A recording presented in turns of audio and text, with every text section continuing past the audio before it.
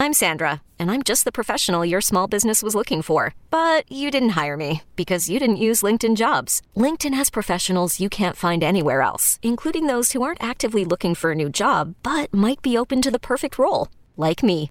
In a given month, over 70% of LinkedIn users don't visit other leading job sites. So if you're not looking on LinkedIn, you'll miss out on great candidates like Sandra. Start hiring professionals like a professional. Post your free job on linkedin.com/recommend today. Hiring for your small business? If you're not looking for professionals on LinkedIn, you're looking in the wrong place. That's like looking for your car keys in a fish tank. LinkedIn helps you hire professionals you can't find anywhere else, even those who aren't actively searching for a new job but might be open to the perfect role. In a given month, over 70% of LinkedIn users don't even visit other leading job sites. So start looking in the right place. With LinkedIn, you can hire professionals like a professional. Post your free job on linkedin.com/recommend today. Welcome to Unhappy Hour, the show where we bitch about all the things we love to hate every single week. I'm your host, Matt Belisai.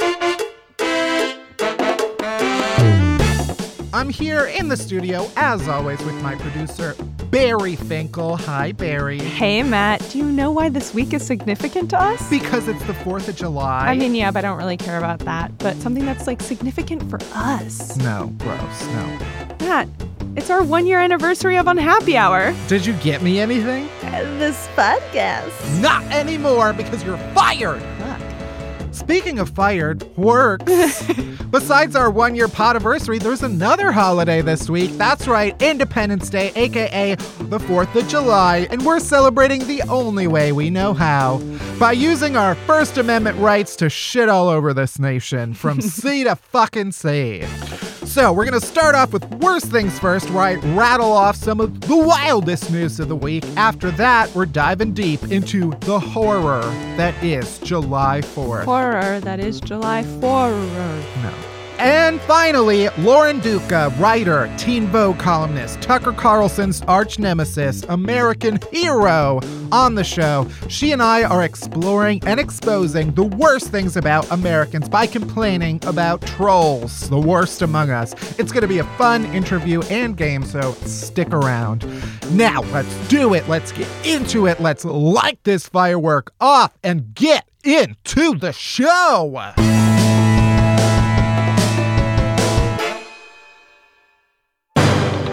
All right, worst things first, the segment where I fill you all in on the worst news of the week. First, a teenager in Florida, only in Florida, was arrested and charged with dumping a live alligator in a convenience store earlier this month.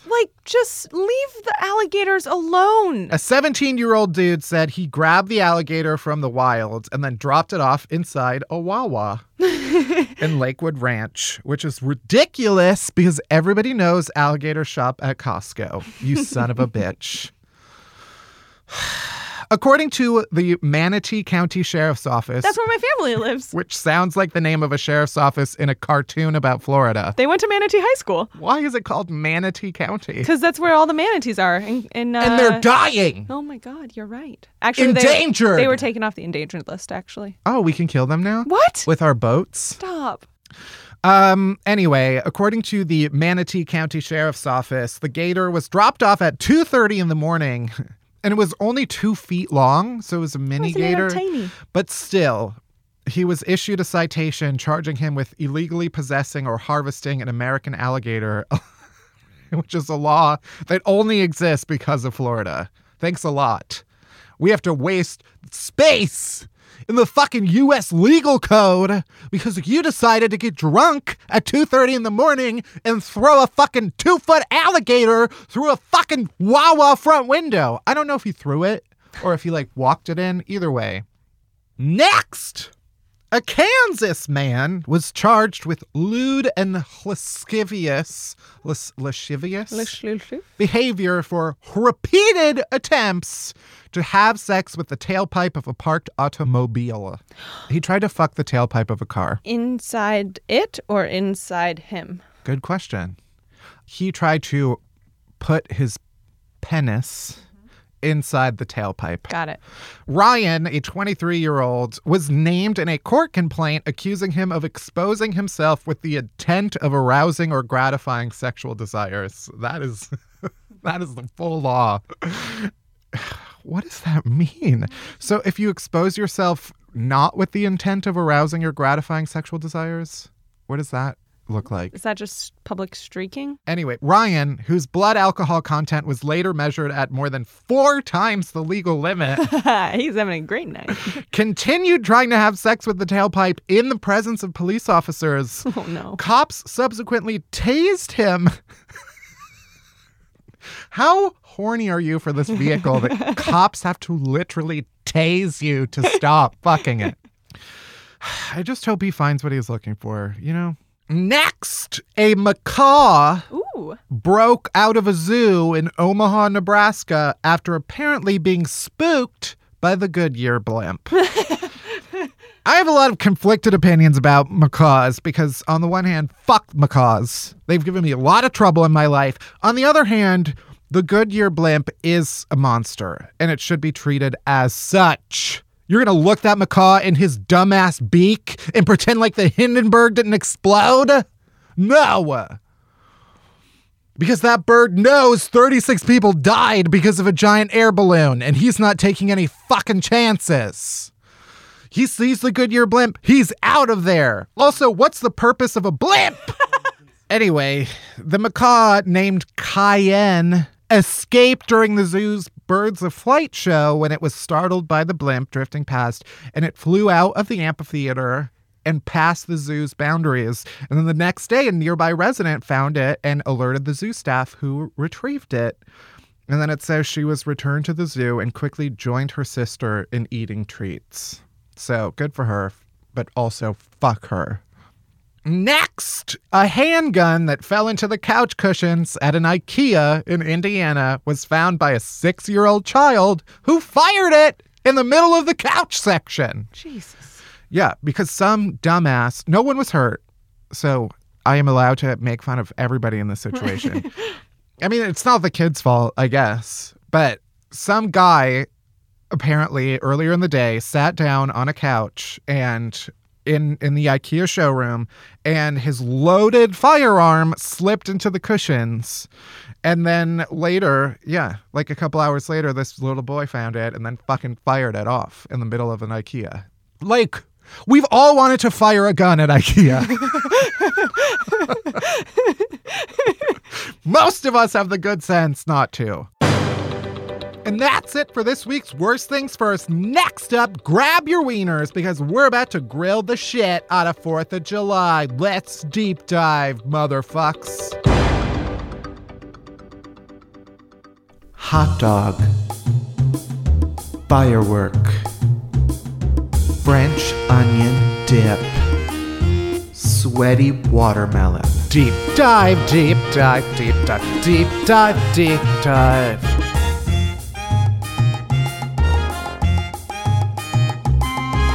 Deep dive, deep dive, deep dive, deep dive. All right, it's 4th of July week, and usually that means celebrating whatever the fuck we celebrate on 4th of July, even though Independence Day was actually July 2nd. Look it up on Wikipedia.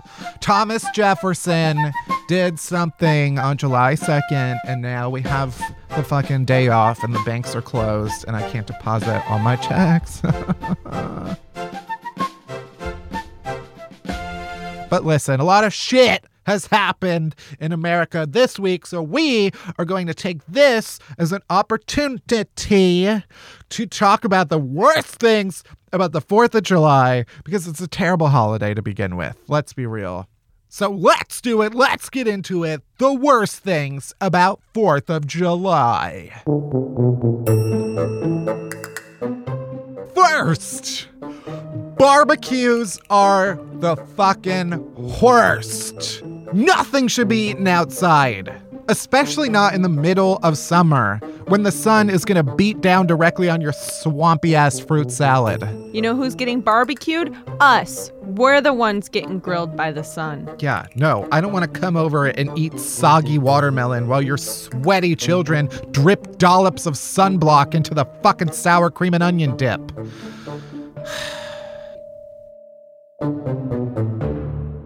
Also, I love how everyone comes to a barbecue acting like they personally invented the concept of dip.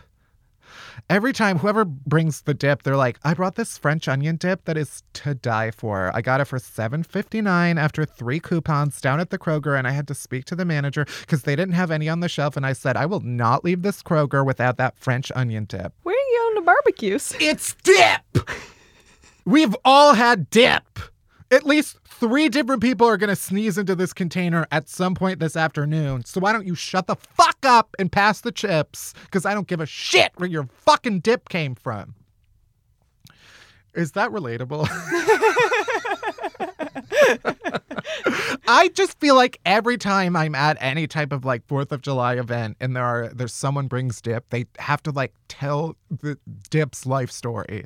And I think that the people who are bringing the dip are specifically told to bring the dip because they are not trusted with anything else. So they take like a lot of responsibility for it. Congratulations, Diane. You're on dip duty because you're a fucking dipshit. Boom! Cross-stitch that on a pillow, bitch! Also, if you have a bowl of plain potato chips at a barbecue in 2018, you might as well pull down your pants and take a wet shit on the Constitution. George Washington didn't found a nation that would one day be run by a reality television host so that you could put out plain potato chips at your barbecue and expect me to be fucking satisfied. I will never be satisfied. Also, 4th of July sucks because fireworks are horrible. And not just because they make every dog in my neighborhood think that Kim Jong-un is attacking. Oh, God. They know. They know. Also, sparklers are lame as shit. Also terrifying. So scary. Why do you give children sparklers? It makes no sense to me. Let children run around with them. Here, take this tiny metal stick, jizzing out electric fire, and run for your life around the yard. Also, what are those things that I want to call them poppers, but I'm very much aware that that is something else. The things where you like throw it on the ground and it snaps. I think snap pops? Snap pops? Snappers? Pop rocks? Just give the kids poppers instead of whatever the fuck those are called. Don't give children poppers. I don't entirely know what poppers are. I know you like... Are you serious? It's like you like snort a gas. Yeah, and it loosens your butthole. Yeah. Fireworks are genuinely terrifying, and nobody who's been fucking downing warm beer all day should be trusted with literally like dynamite. Also, let's be real. If you're white, your aunt's amazing potato salad is garbage. Garbage. That's the goddamn truth. It's just the mayonnaise-covered grime at the bottom of a garbage can. Also, stop fucking putting raisins in shit. There's not one time in my life where I thought, you know what this could use? More raisins. Fuck raisins. Fuck the little handmade on the raisin box. Fuck all their wrinkles, and fuck your aunt for putting it in potato salad. Also, 4th of July barbecues always have terrible desserts. No dessert that you try to make red, white, and blue is worthy of eating. None. Don't put strawberries and blueberries on a fucking Rice Krispie treat and say it's fucking patriotic. Fuck your Rice Krispie treats. I hate when someone shows up because they saw something on Pinterest. It's definitely Pinterest and Martha Stewart. This is a direct attack on my mother. Just make a goddamn cake and we'll be fine. And don't even get me started on snow cones, okay? Snow cones are the biggest scam to come out of the frozen treat world until frozen yogurt usurped them in the 1980s. A snow cone is like a straight girl at a gay bar. You can put on all the colors you want, sweetie, but you're still a bland, cold bitch.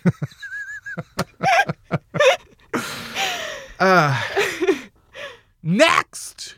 Barbecues are always just like a bunch of dads with stale beer breath, just standing around a grill, commenting on the best way to put a frozen hamburger on fire. Every burger or hot dog cooked at a 4th of July party is disgusting. And I have to pretend like I fucking like it. And don't even try to get fancy and break open an avocado on the 4th of July. People think they're so slick and cosmopolitan when they bust open an avocado and smear it on a burger. It's 97 degrees and we're sitting outside. That avocado is turning brown faster than Rachel Dolezal at an NAACP chapter meeting. You are on fire. Also, invest in better hot dog buns, asshole. I shouldn't have to grip my hot dog like the saddle of a bucking horse because you got cheap hot dog buns that bust open beneath the weight of my thick wiener.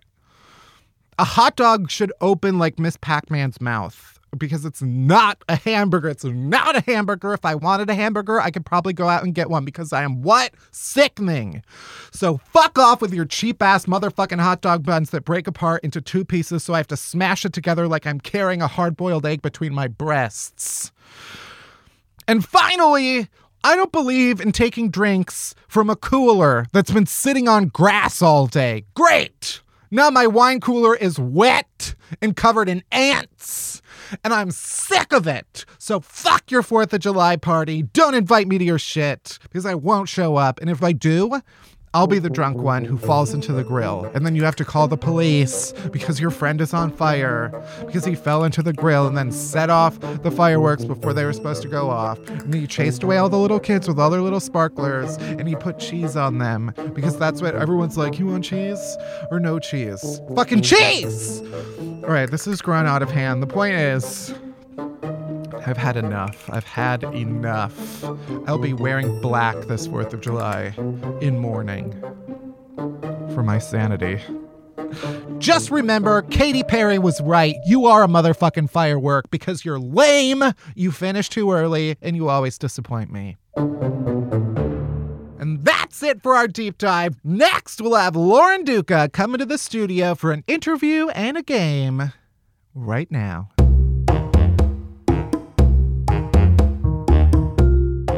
My guest complainer today is Lauren Duca. Lauren is a freelance reporter and political columnist. You might know her from her viral Teen Vogue piece, Donald Trump is Gaslighting America, or that time she schooled Tucker Carlson on Fox News. News is debatable. Fox. Today, we're going to be talking about a bunch of stuff, especially internet trolls, which Lauren has a lot of experience with. So welcome to the show, Hi, Lauren. Thanks for having me. Yeah. I want to start off just with like a mental health check. Yeah. Like, it's been a crazy week. We're recording this on Thursday. So like, yeah, there was a shooting today. Anthony Kennedy retired yesterday, announced his retirement. How is it going? I just, every time it feels like the worst week. The worst week is always the week that we are in. Right. Which is unbelievable because I thought that last week was the one. Right. The week where children were being kidnapped. State-sponsored kidnapping. It actually does. So last week. It does feel as if it is increasing in intensity so much, but I also don't understand which way is up anymore. I was in therapy and my therapist went to look at her phone for something and was like, Anthony Kennedy just announced he was retiring. I was like, Your therapist told you. I was like, all right, I guess we're talking about this now. That's actually shocking, though, that your therapist did tell you that. Also that she was just checking her phone in the middle of our session. Push notification. But that was a good place to learn because I was like, oh, okay, I guess we're going to talk about this now. It's a good place to be. It's so fun. So fun and exciting. Mental health check, bad. Good. Covered that. Well, I will ask you the kind of standard on happy hour question, which is, what is one thing you hate that everybody else loves? Oh, Bernie Sanders. I don't know how popular he is right now. You know what, the thing is, what kills me is that I just want to be like, I'm probably vaguely a socialist. I like align with a lot of his platform, but he's out here saying we shouldn't be shaming Sanders in public and like, you know, just having this continued tour of you know, where he actually is saying he won the election. I guess it's amazing. Yeah. It feels very self-involved and harmful to to the movement he purports to represent. I'm just way more pumped about Ocasio-Cortez. Like, Yeah. let's do this new face, you Right. know, of the progressive left. Like, Right. I'm down with that. I know. Sign me up for TSA. Like, I wish we could have like basked in the glow of her victory for longer than like 10 hours. We had 10. Don't be greedy. Now, 5 hours. An hour. like, that's even longer than we had. Until sunrise. Yeah. We didn't. Ocasio-Cortez. That's how you say her name, right? Yeah. It was like, it was like the happiest, most amazing, incredible thing, and then possibly one of the worst. Right. Like, really, right after like the universe was like, got you, bitches. Like, For those who maybe don't know, Ocasio-Cortez is is she a Democratic socialist? That's what she was on the ballot as, or a Democrat? Joe Crowley in New York's 14th district. She's 28 years old. Like, a year ago, less than a year ago, she was still working behind a bar. You know, she built her campaign out of pure grassroots energy, all based on small donations, just based on having an aggressive ground game and a volunteer-led campaign. Right. And I mean, based on these issues of like Medicare for all, tuition-free college, abolish ICE, like, Right. which feels like common sense on a lot of levels. But Yeah, I did see it. Fox News had a graphic that was like, here's what she believes in. And it was like... it was my vision board. It was like LGBT equality. It was like resources for seniors was one of them, which is like, it was like all of Fox News' audience. livable wages. How utterly dare she? Fuck that. Who wants that? But yeah, so she is, and Joe Crowley, who she was challenging, was like the number 4 Democrat, has served in Congress like forever, and she beat him. And was on track to be the next speaker. I mean, he had spent also hundreds of thousands of dollars in the past 2 weeks, which is even more amazing. I mean, that she actually just built up the energy of her communities. Right. Like that, I mean, money's not enough. So I guess we can transition a little bit. Obviously, a lot of passion in the world right now. And by that... Why are you saying it like that, Matt? I don't know. I took a stab at a transition and it did not work. I'm trying to get at you being attacked, basically. That is the better transition. This was great. That actually worked. That was my way of saying, like, people are real angry at a lot of people. Oh, yeah. Especially me. And especially you. I did love when we reached out to have you come on the show, we got an auto reply email that everybody gets when they email you. I don't think you have to read the whole thing, but do you want to like read the first couple sentences? Oh, sure. This is a taste of what you get when you email Lauren. Oh, you got, dearest fellow humans and Russian bots. I have long resisted the urge to set up an auto email responder, and yet here we are. Due to the impossibly high volume of messages / ghouls asking for unpaid favors / trolls telling me to get stabbed in the cunt, etc., I am humanly incapable of sorting through everything, and I'm not doing it anymore. Look at me setting boundaries. Amazing. And you go on to explain, like, if you have something valuable to send me, you can reach me here. But But no gas chamber photoshops, please. Please, right. Which you would think, you know, that would be an obvious... I'm not even Jewish, but, you know, they don't do their research. So... I can't say I've had that experience. Yeah. So, well... You are an amazingly resilient person for still being here. At what point were you like, I need to add this to my email? Yeah. How many gas chamber photos? Was there a number? I think that I lose track of how it even affects me in a way that is frightening. And I don't even know how numb I am to it until I'll talk about it. And people will just look at me and they'll just be so upset and they'll just be so shocked. And I'm just saying something that is just like happened because it's like a Tuesday. Yeah. And, you know, I have to kind of look, you know, inside of my heart and be like, this is not a thing that most people are subjected to. No, it's not normal. And I think what another part is that it distresses people, like being on the internet in general, being in, you know, we're human beings. we've been human beings for a really long time, and we haven't been on the internet for that long of a time. And there are stressful, there's a stressful cover over your head feeling of not communicating with people fully. It makes us angry and like a little feral. Right. And then to feel that so many times over, and the result of that, and like the dehumanization of that, because like that's what it is. Like a lot of times it's not the absurdity of the messages that upset me, but like the cumulative feeling of so many people forgetting I'm a human being, because you certainly wouldn't say these kind of things to a human being, right? Right. Or like in most cases, I think the answer is no. And I think that there's like this very scary enforcing of kind of white nationalism and sexism that is happening through harassment and is not taken seriously. But there is such an ugliness to the discourse, and this is where we're having our conversations about politics. This is our public square, is Twitter and is Facebook. And to wrap it up, it's like there's this sense of like, well, it's just the internet, and there's this times when I think, well, this is positively absurd that this message I'm being sent, and this is just some crazy person on the internet. But I think the cumulative effect of all of it on me personally and on fucking society is really, really damaging. And so how can we better like look to the tech companies who are setting these policies? How can we better have human conversations about how we're having human conversations when they are online? And how can we kind of have radical empathy and be better at supporting the people who are being pulled down,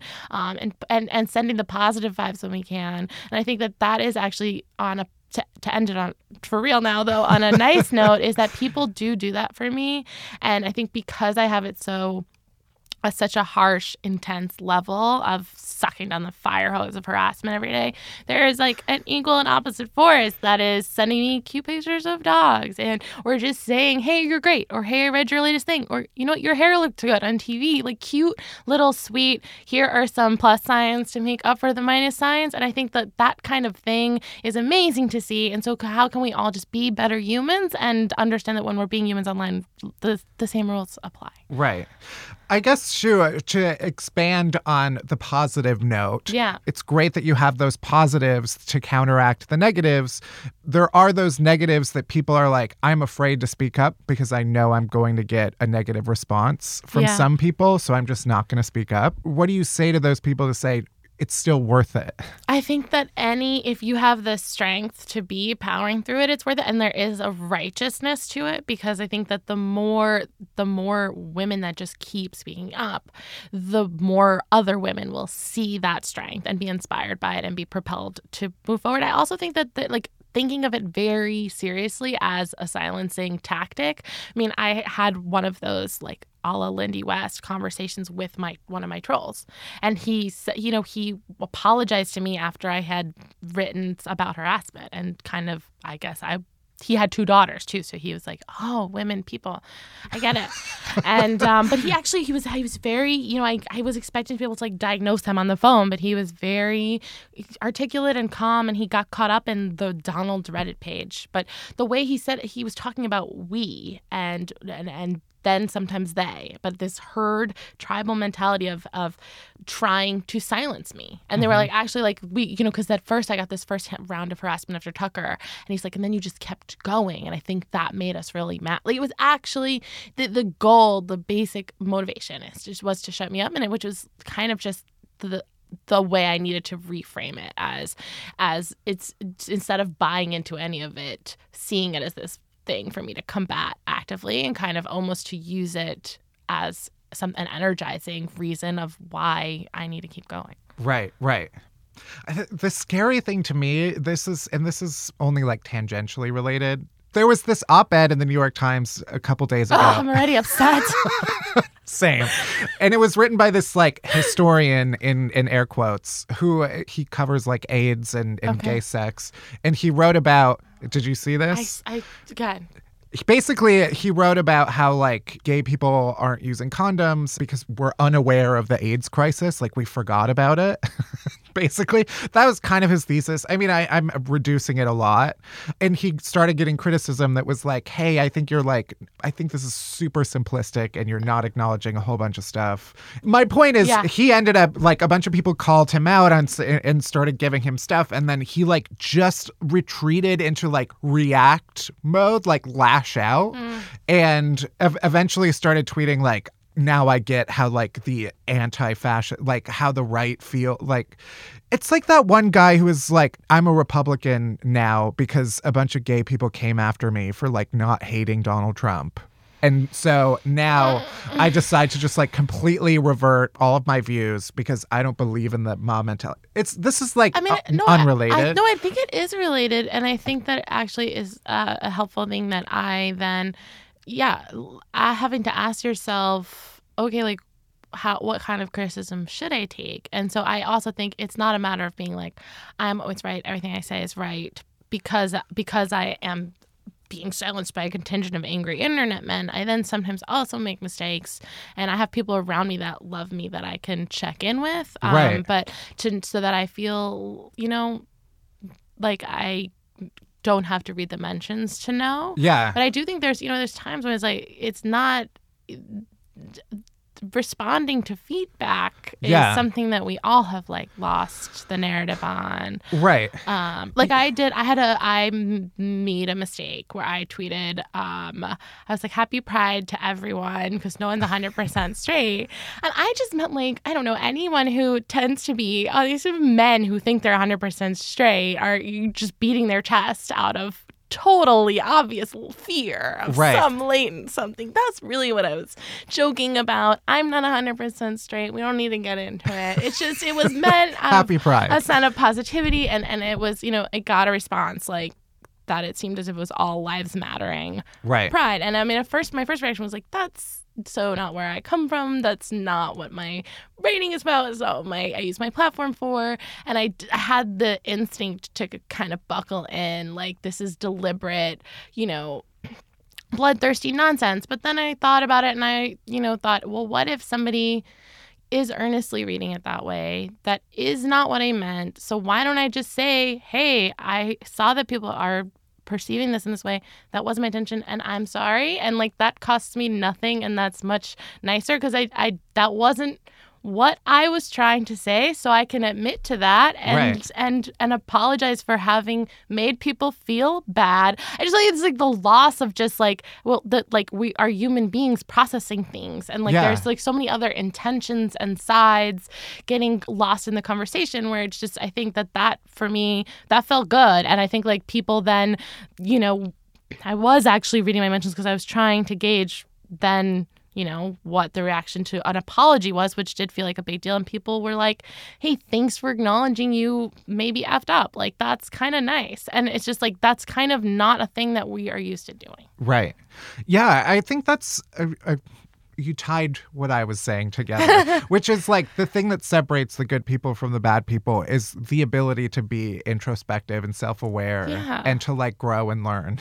That like, you don't know everything. Nobody knows everything. We're all learning. Yeah. Sometimes we make mistakes and like we can roll with it and not be like, oh, people came after me. I guess I'll just like be a homophobe now.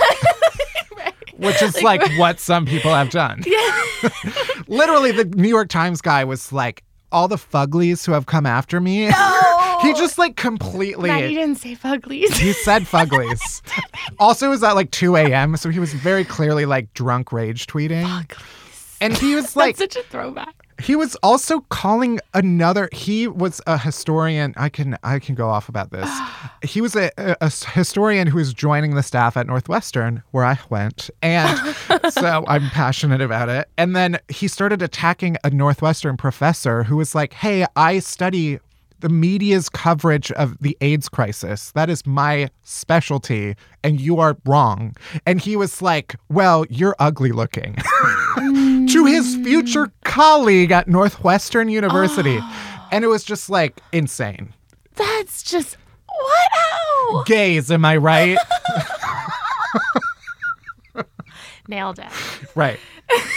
Anyway, so yeah, learning and growing, important parts of being a human being.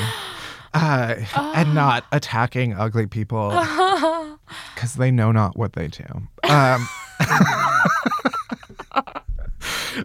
This is an anti-fugly podcast. I don't know if we're going to go into that. Let's see. You had an amazing interaction with Tucker, who is a buffoon of a person. Yeah. Is he still a thing? Gosh, I think he's metastasized into a truly serious problem.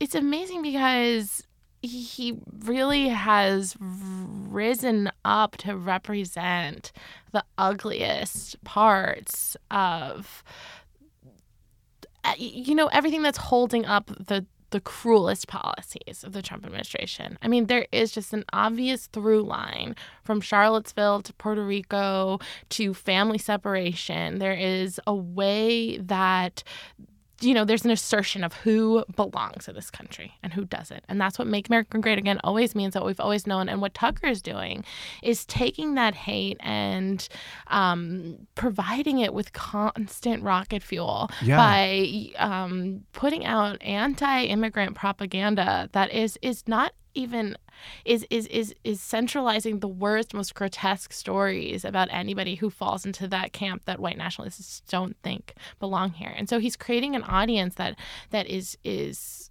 stewing in their own fear and paranoia, and that is being made to believe anything that helps ease that fear is untrue. And he sits there and he has on a no longer a bow tie, even though I envision it all the time, but he's out, he's in, he is just like, he's entering our homes as a newscaster, and what he is doing is spewing racist propaganda, and I don't see how it could be much worse. Right.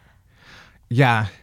I don't even know what to say. I just I think if you have a family member who watches Fox, try and have a compassionate conversation with them about what you see it to be doing. I think that it is a matter of not making people feel attacked, but saying here's how using MS-13 to represent all immigration, or just I guess it would be helpful to, I think, reach out from a place of love and compassion to bring some awareness of what's happening at Fox News, rather than maybe making your family members feel under attack, because that's probably very easy. Yeah. I was reaching through with some reason, because I think he's causing a lot of harm. Right. And it is true. I think this ties back to what you were saying earlier, which is sometimes I think people are almost distracted by the argumentativeness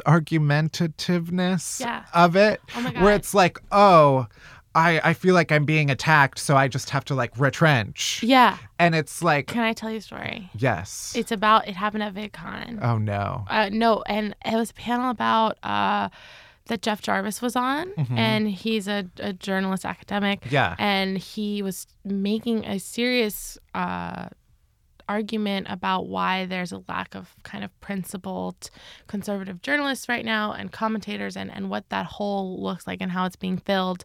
And it was intelligent and a rigorous 5 or so minute statement, whatever. And then later in the panel, I was wrapping things up. I guess we had kind of closing remarks, and mine were, kind of a little too serious and long-winded. So I tried to throw in a little joke. And so I had said some really long, earnest thing. And then I was and that's why there's no principled conservative. And I said it like that. And it actually did land for some people, but not one man, who charged at the table. And it was so odd, because then there was a circle of people standing up, because it was kind of over to, then people were actually standing, and he had charged the table. And by the time I realized that he wasn't going to attack me, I realized he's saying, how are you going to say there's no principled conservatives? How are you going to say there's no principled conservatives? I didn't know what to do, and everyone's listening. So I just said, well, who do you read? Because I'm never really sure who to be following as a principled conservatives. And he just went from anger to fear, because he didn't have an answer. And he couldn't answer my question, which was then just like totally heartbreaking.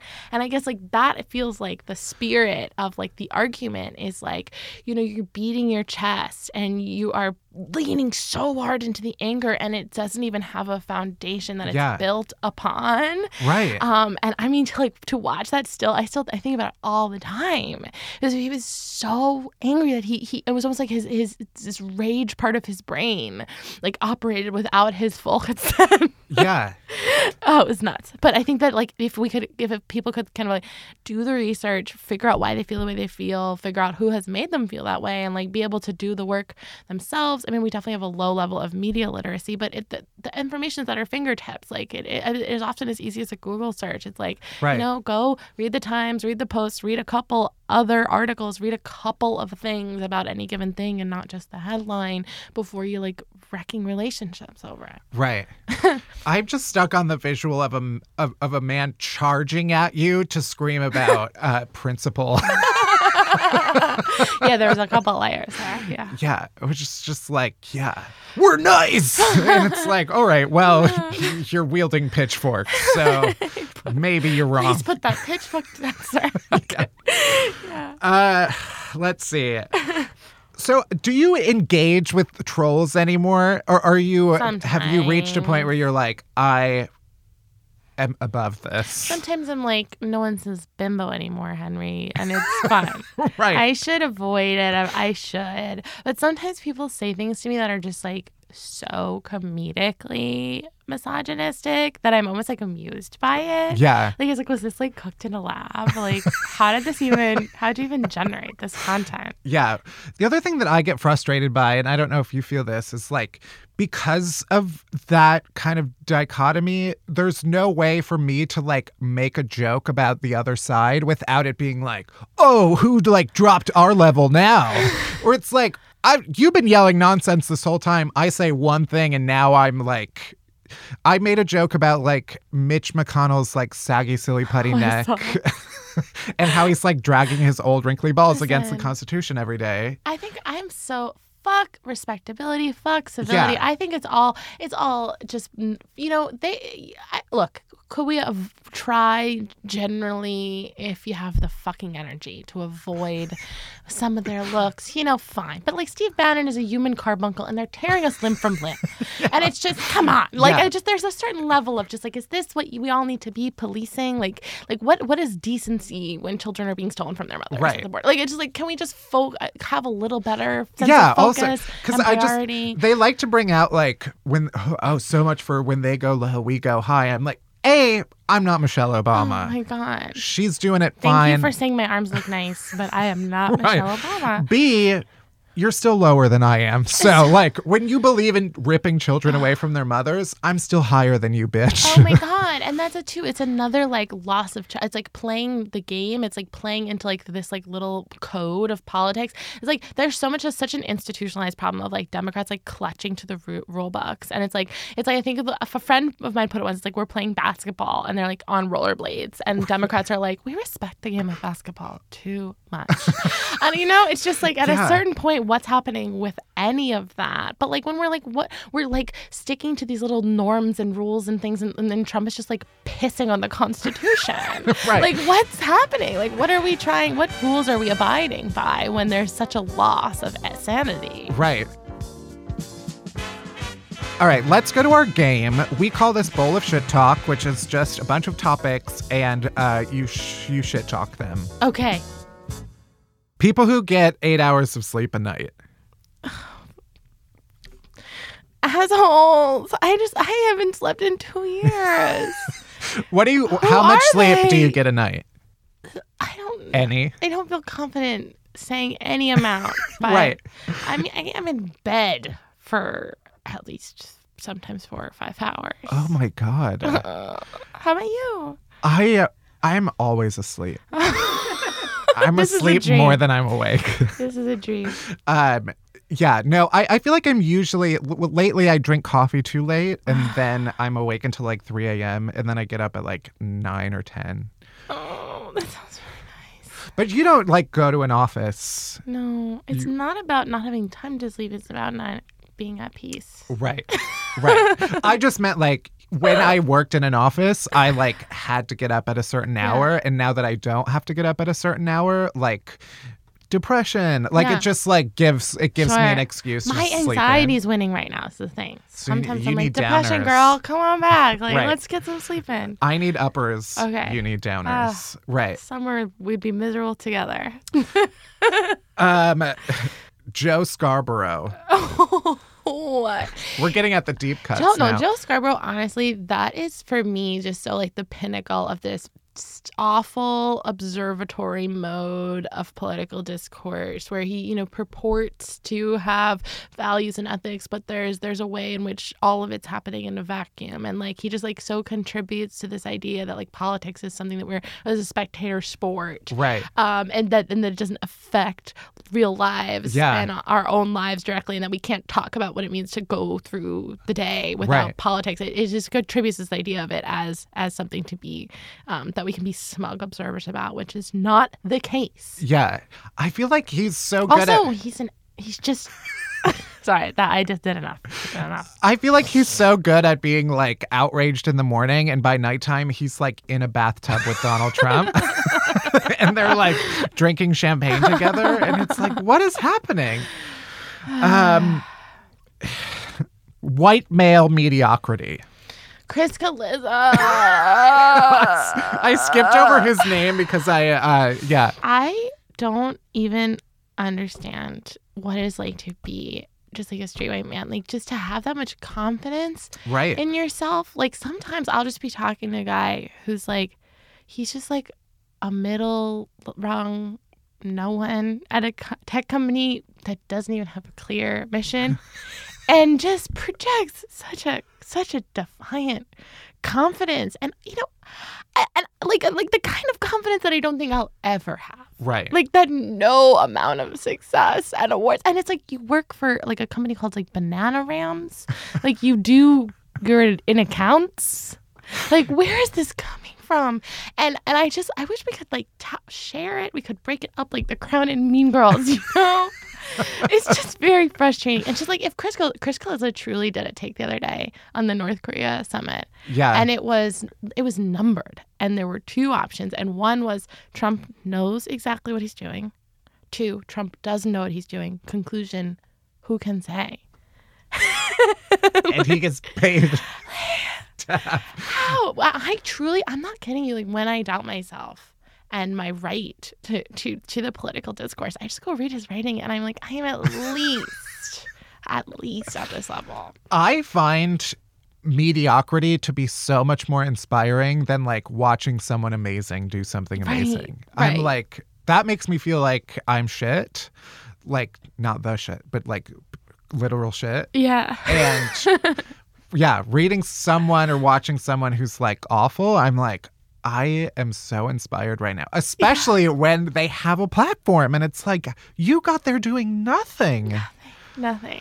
Yeah. Use it to inspire you. Right. Use mediocrity. Straight white man.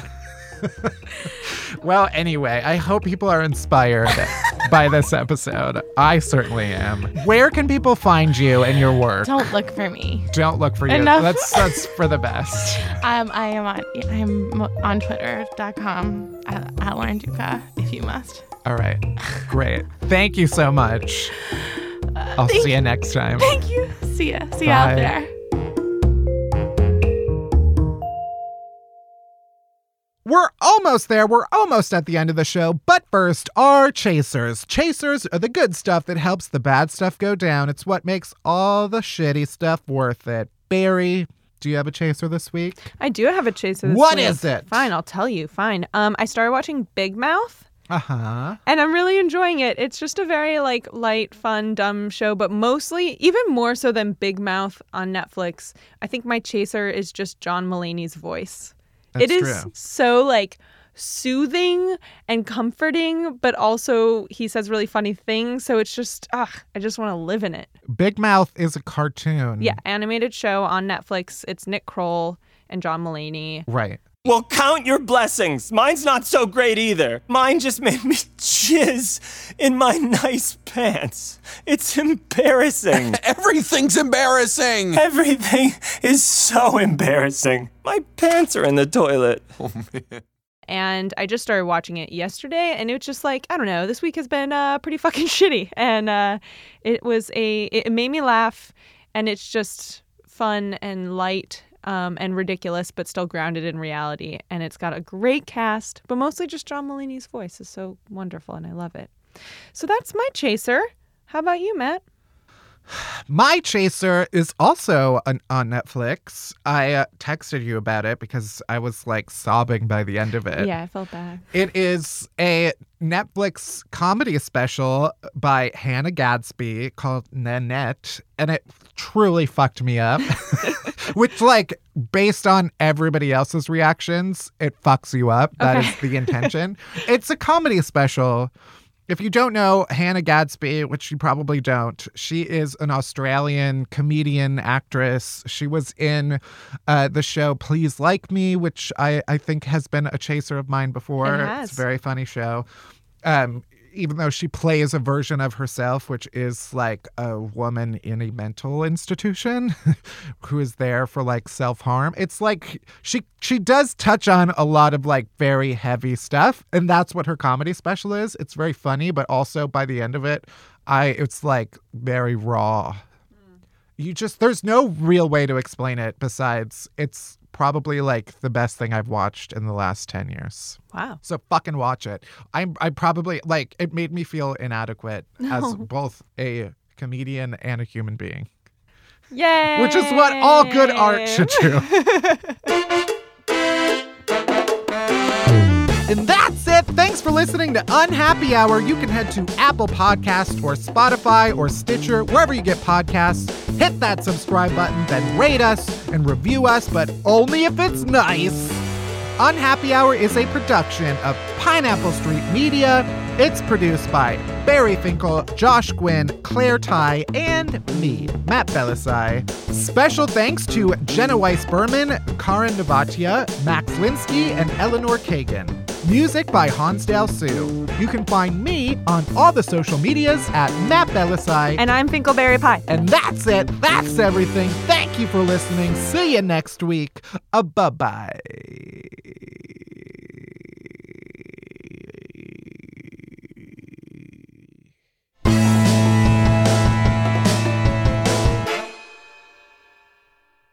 Why are pictures of mermaids like skinny goddesses with big boobs when people used to think manatees were mermaids? And they're fat as shit. Let mermaids be fat. This is a new campaign.